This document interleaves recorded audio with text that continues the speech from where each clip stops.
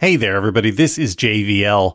Every Friday, Sarah Longwell and I do a secret podcast, and we wanted to share with you a little clip of today's show. And if you want to get the full thing, go and join us and become members at Bulwark Plus. Here's the show.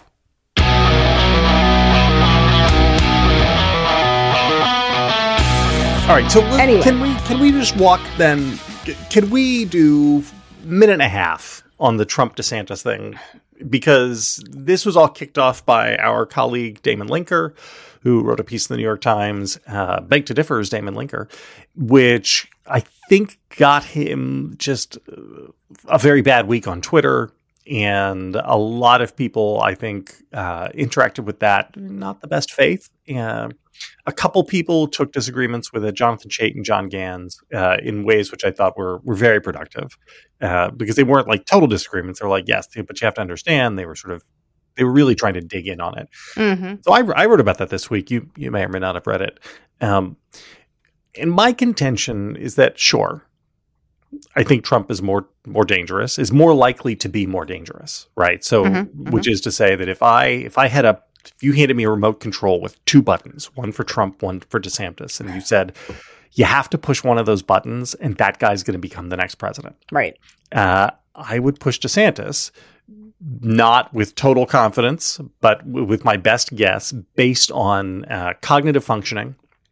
Like, he does seem able to intake information and make rational decisions, and he does seem to understand what the reality of the world around him looks like. Mm-hmm. The fact that he has not yet prosecuted a violent coup to overthrow the government of the United States, and also on the very, very thin wish that maybe he doesn't mean any of it, right? Which probably isn't true.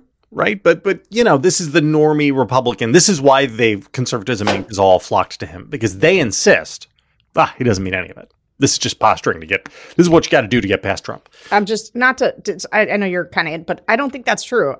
That's not that he doesn't mean any of it. They like what he says. Sorry. I'm sorry. I have this fight with Conservatism Inc. a lot. So I hear their arguments, and their arguments are, no, he's competent. He's a competent governor, and the things that he does, we like. The people he takes on, we like. And you guys misrepresent and overblow the authoritarianism, illiberal side of him. So okay. Well, so and my response to that is that he is substantially similar in what he is offering voters to Trump. Because what he and Trump both offer, the distinctive feature of it is that they offer illiberalism in ways which are different from Mike Pence and Nikki Haley and Tim Scott and Jeb Bush and just about anybody else who you could think to be throwing them, Chris Christie, all of these people who are Republicans who might throw their ring hats into the rings. And that my concern is that those two guys suck up 75% of all the votes as of right now. And everybody else who just represents even severe right-wing, super-duper conservatism that we don't like, or some people don't like, they aren't really illiberal in any novel way, and they combine for about 25%. Mm-hmm. That's the problem, right? The problem is that the vast majority of the Republican Party wants the illiberal stuff now.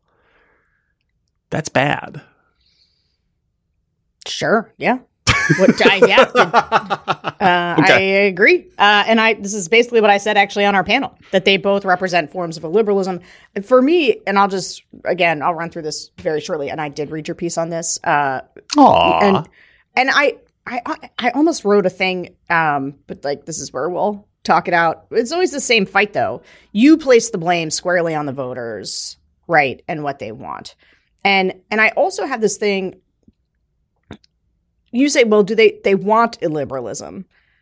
Well, if you ask them, do you want illiberalism? They'd say no. If you said, do you want authoritarianism?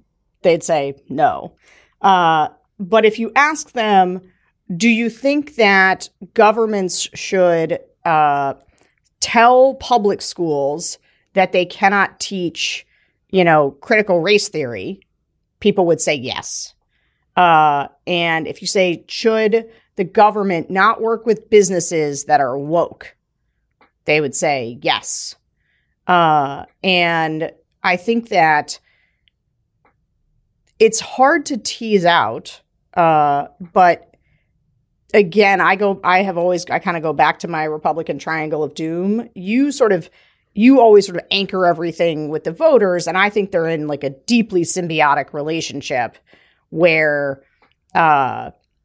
Trump sort of changed the game around. He changed people's appetites for what they see as fighting back against sort of illiberal cultural forces on the left. So, like, I'll just take one example. So Newsom said they're no longer going to do business with Walgreens because Walgreens isn't going to sell what I think is the morning after pill. I'm not really sure.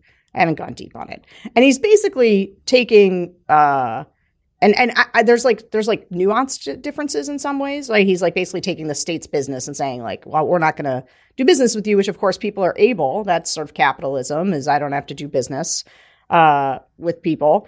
But I would say that's shades of a similar thing. Now, it's DeSantis did actually with Disney, which was try to be like actively retributive and put like new laws in place. But like, my point is that people want politicians who are going to fight their cultural battles hard.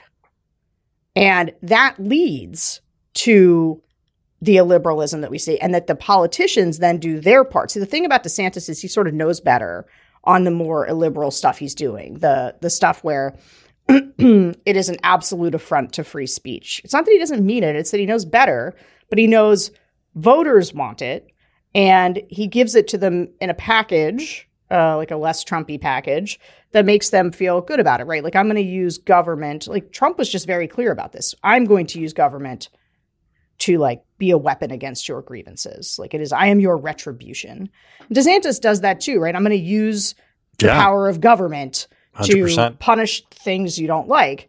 And so, but my point is it's like not just the voters, like they're in a relationship with each other, and they're also in a relationship with the Republican triangle of doom is the right-wing infotainment media, the voters, and the elected officials, who are all engaged in a radicalizing sort of triangle, because the news, the right-wing infotainment news media makes people super, super angry about CRT and super, super angry about woke politics. And they find like these crazy examples and they say, this is what's happening everywhere. And Republicans think, well, that is an existential threat. We've got to do big things to stop it. And I want politicians who are going to go fight that. And so I think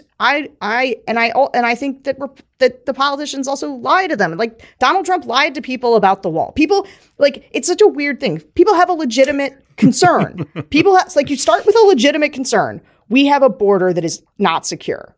And so Donald Trump comes and the media is constantly like, immigrants pouring across the border, caravans, they're murdering your children. So we have a legitimate problem. And then we have like a cartoon version of right-wing infotainment media of the problem.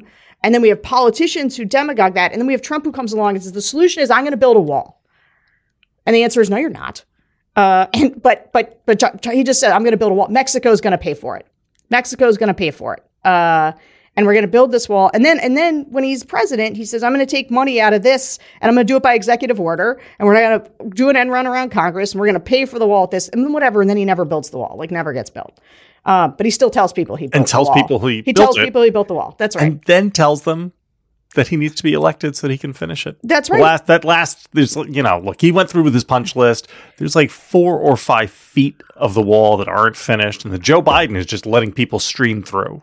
Anyway, I just feel like these are more complicated than just voters want illiberal leaders, right? They do, or they because they want people who are going to use the power of the government to punish political enemies. But like, what the problem is that there's no limiting principles on these things. Like, people do want to elect people who are going to be consistent with their values, right, and govern in that way. And when you are an elected politician, the government is your tool through which you are doing things. And so the question is like, what is your limiting principle on how you will allow that government to be wielded.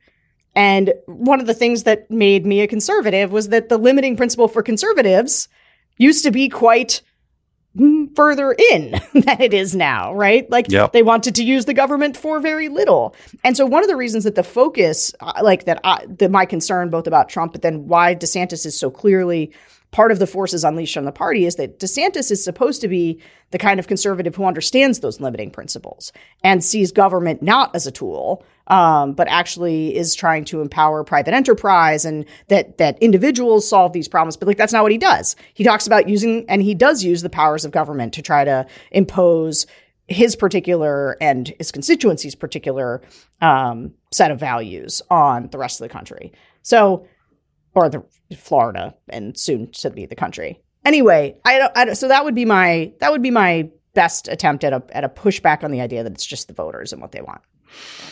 The problem is that if you talk to the average person and say, do you want liberty or tyranny? If that person was given truth serum, they would say, well, who gets to be the tyrant?